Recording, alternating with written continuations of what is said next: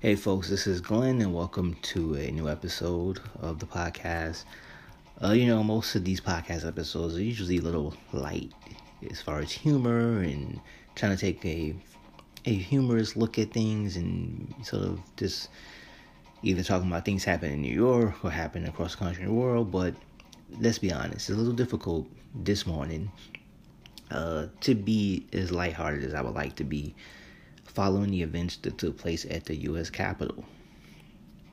And there's been a lot of low points over the past few years, but I can't think of any that really match what happened at the U.S. Capitol, which was under siege by a mob of just miscreants. I said it, deviants, whatever you want to call them, the people who trashed the Capitol, and God knows what they wanted to do if they caught up with lawmakers and other people who they perceived as enemies. And they did it in the name of trying to subvert democracy. And it's one of the more disgraceful days, I think, in American history. It's a day that should be talked about in history books for decades to come.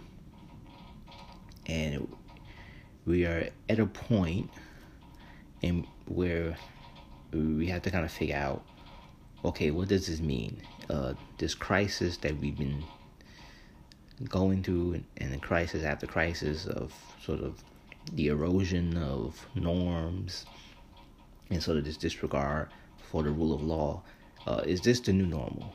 And if this is the new normal, then how does a nation survive? How does a nation continue when you have a good number of people who just don't seem to be committed anymore to the idea of America? And America is an imperfect nation. It's a flawed nation. I don't think anyone that has clear eyes can dismiss that or dispute that. But in its imperfections is something very noble, an idea that is greater than the very flawed men who gave birth to this nation. And the idea of freedom and liberty and democracy, even though we know it's implemented not in a way that included people, did not include black people, did not include women, and did not include people who didn't have any money, right?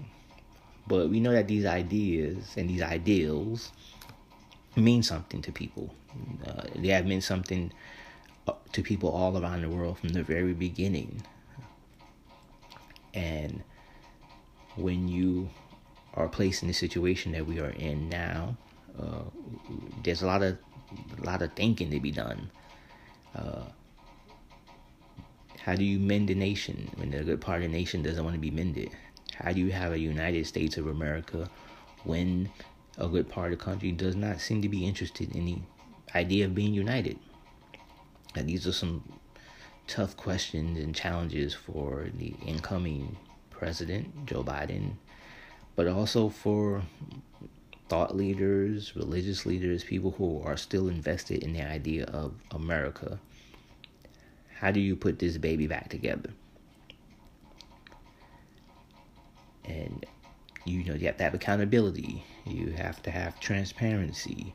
You have to have a real commitment to the people. And it also has to be a commitment by the people.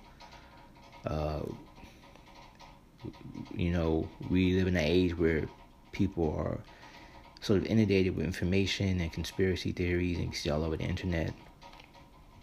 So we have a good deal of people who live completely in an alternate reality.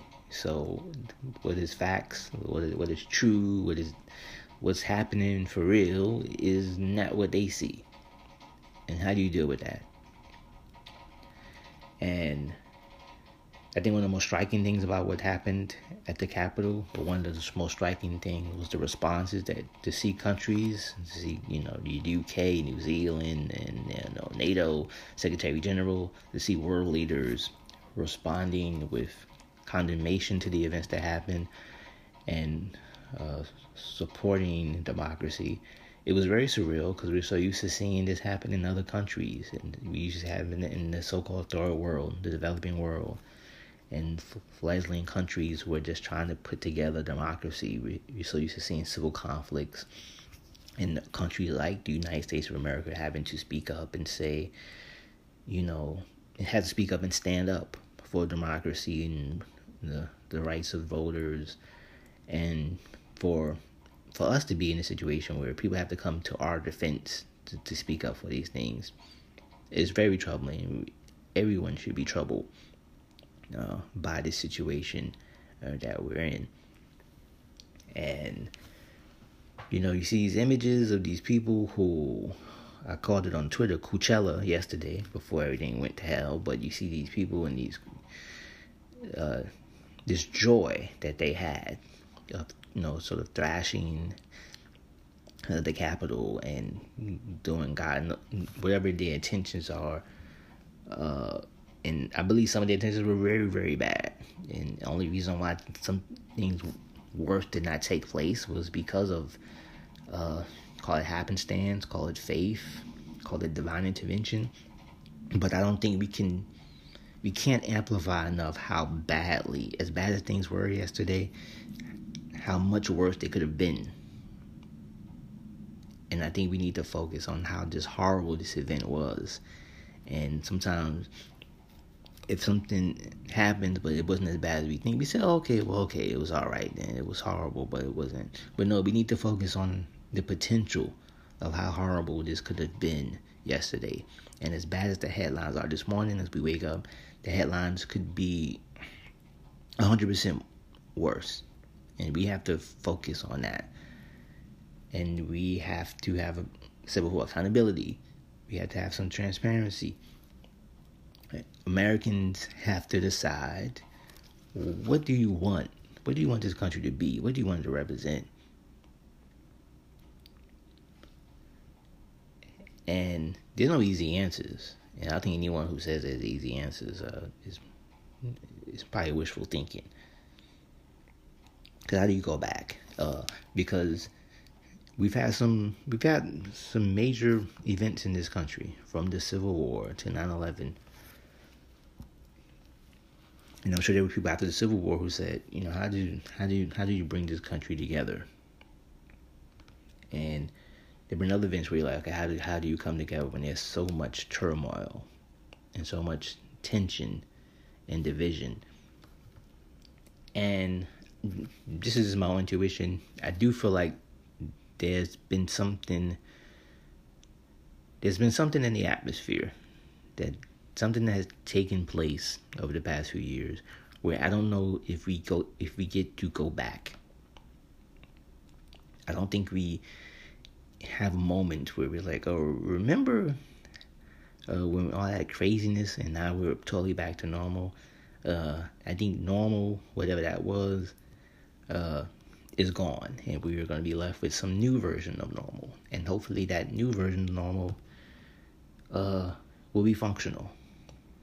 But it took us years really to get to this point, and it will take years for us to get to a new point. And look, I'm worried about excuse me, I'm worried about violence, and I'm worried about division. Do I think there's going to be another civil war? No, because I think Americans, as divided as they are,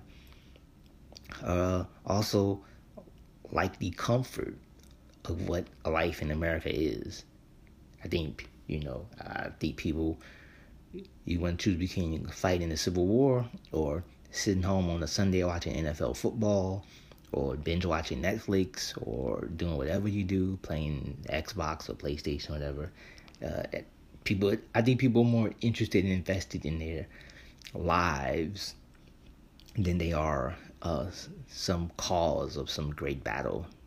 That's most people. Now, there are a few people who would love to engage in some sort of conflict, and we saw it on the Capitol. We saw people eager to get into the midst of something maybe they don't even completely understand their repercussions, but there are people eager for battle. There's a sort of something akin to bloodlust. But I don't know if there's enough people like that where we would have something akin to another civil war. Will we have other incidents that are scary and violent? I think yes. I don't know if we can escape that. But this is where we are. And to a certain extent, this is who we are. It's not all who we are. A lot of people say, well, America is better than this. Well, yes and no. No, because this is who we are to a certain extent. This didn't come out of a vacuum. But we can be better than this because we've had moments where we are better than this. And we can be, better than this. But we can't overlook just the significance of this event. It just can't be something that becomes a meme. And I'm not saying people shouldn't use humor or not try to find some comedy, because there's comedy in everything, especially tragedy. But I don't think we can just let this become one of those things where, like the ice bucket challenge or something like that. This is a significant moment in American history, and it has to be dealt with appropriately and with seriousness, and it has to be dealt with in a way where we try to find sort of a guiding light to a better place as far as where we're at now. Because right now, this turmoil that we're in, I don't know if you can sustain a nation, at least a prosperous nation, that's relatively safe. I don't know if you can sustain that if you continue to devolve into this sort of psychotic soap opera that we've all been forced to be cast in as Americans. And we will have a new president.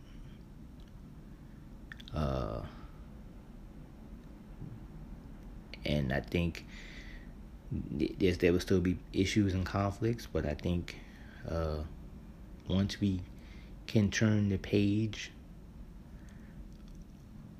it's still in the same book, but if we can turn the page, we can start to get somewhere. We can start to do the work, and it'll be difficult. But just like, in other countries around the world, when there's civil conflict, when there's democracies being birthed or being reborn, there's committed work by agencies and organizations to get people together to focus on, idea of what it means to be a nation, to be a citizen, the rule of law, the rights of voters. And we really need something akin to that here in the United States of America. We need a sort of robust mission when it comes to making sure that Americans understand what does it mean to be an American. It isn't just about, having a nice car or taking a vacation or eating a big ass sandwich or whatever. It's about liberty, and it's about respect, not only of the law, but of your fellow man and woman. And it's about, not about overlooking differences, but seeing that our differences do not have to divide us. And if our differences do divide us, then that means that perhaps we've become militant. We've become radicalized. Because when you see people existence, they're just their existence. If their existence bothers you and you feel it's an affront to you, then we have an issue. And there's a lot of people in this country who think just the idea of black people and brown people and gay people and trans people, just the idea of those people puts them in a frenzy. But guess what? There are other people in the world too, and you got to deal with it. And, like it, don't like it, but you got to deal with it. And, we have to go past tolerance. So tolerance is, to me, it's such a weak word. We've got to have acceptance and respect. And every citizen has a role to play in this, but the majority of the work is going to fall upon elected officials, thought leaders, clergy, whoever fancies himself a leader, whoever commands a voice and has an audience. It falls upon them to try to get this working. This. Look at the newspaper headlines. Look at the images. This is shameful. This is embarrassing. There's no doubt about it. If you're an American, if you woke up this morning, you should feel sad. You should feel sad. You should feel a little sick in your stomach if you witnessed and saw what happened on the Capitol. If you felt pride about that, if you felt some joy about it, then yes, you are a part of the problem. But you don't have to be part of the problem. You can be part of the solution if you want to, if you choose. You can go another direction, right? Because all the people that you have differences with, all the people that you think are not worthy of being, you don't see as human, you don't see them as American, all those people, they're not going nowhere. They're nowhere. Nope.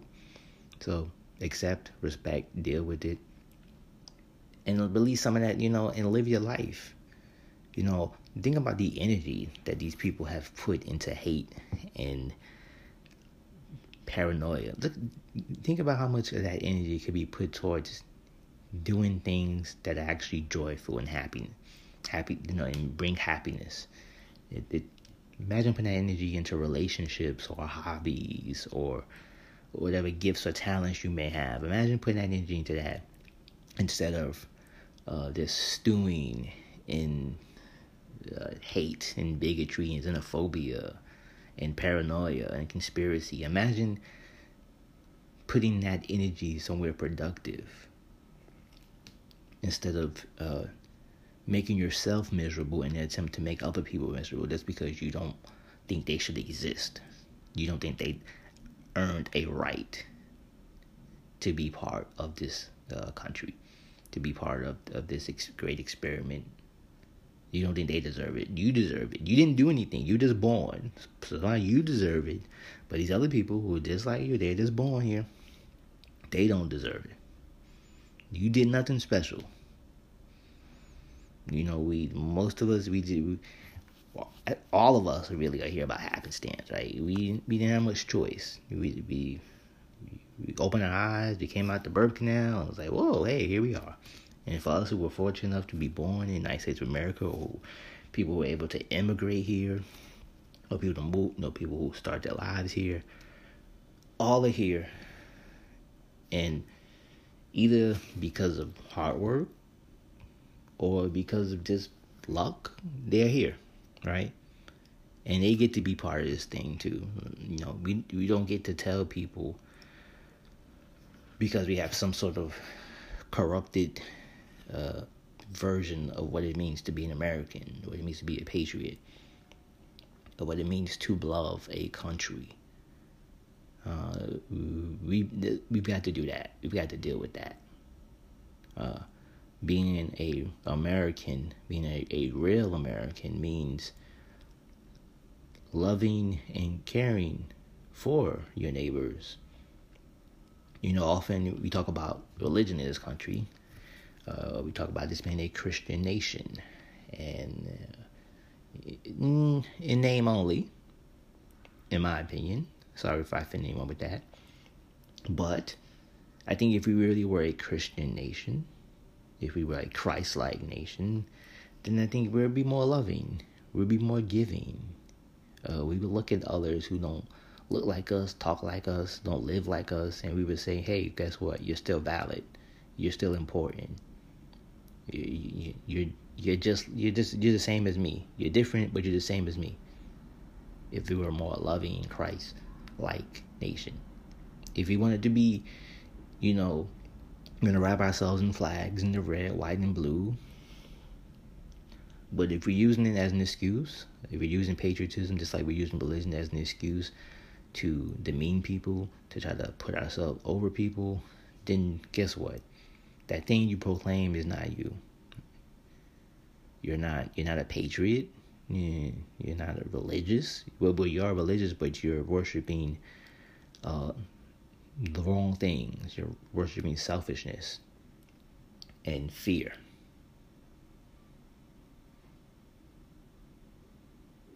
So we gotta, make some. We gotta make some. I don't want to say changes. We need changes, but it's not cosmetic. It's not like going to a room and we're gonna move the sofa around and put some curtains up, and it's bigger than that. We got some interior work to do. We got some major renovations. We got to get under the basement, and we got to do some real work. And in case you're wondering, yes, I watch too many house repair and flipping shows on TV. Just father. But still, we got to get some major stuff happening here. And where does it start? Well, it starts right now. It starts at the very moment. It starts with being aware. It starts by speaking out. And, I don't think we can, a lot of people hate politics. A lot of people, because let's face it, politics is ugly. It can ruin friendships and relationships. It can, depending on where you work at, it can hurt you in your job or your career. But I think we're at a point where I don't know we can't be passive. We can't be really quiet anymore. And we got to speak our piece. And if wherever it leads us, it leads us. But if we really want to stand up for this country, we have to stand up. I think the biggest, and I've gone a little bit longer than I wanted to as far as talking, but I will say this. I think the biggest, maybe mistake, is that we look at 1776, we look at the American Revolution as a singular event. It's something that happened a long time ago. And when we think of the revolution, we think mostly of the actual battles, the fights, right? The bloodshed. But I think it's important to look at the American Revolution as a ongoing experience. Not just fought with blood, not just fought with guns, but fought with ideas, fought with how we treat each other. And I think we need to look at the revolution as something taking place, as something incomplete. And I mentioned before, yes, we know the founding fathers, let's face it, they were hypocrites. They were, many of them were horrible men. But that's the amazing thing about the universe, is that even horrible men can come up with some great ideas and produce greatness. And these men produce something really unique and special. And it hasn't been perfect. It hasn't been, executed to perfection. It has not been experienced to perfection. But it is an idea worth fighting for. And it is an idea worth still breathing life into. And the revolution, the American Revolution, isn't just about people. Like I said, it isn't just about blood and gun. It's about our thoughts, ideas, our minds. So I just wanted to share some thoughts. I just need to get that off my chest. If you listen to that, I thank you for listening. Please take care of yourself, and bless you, and God bless America.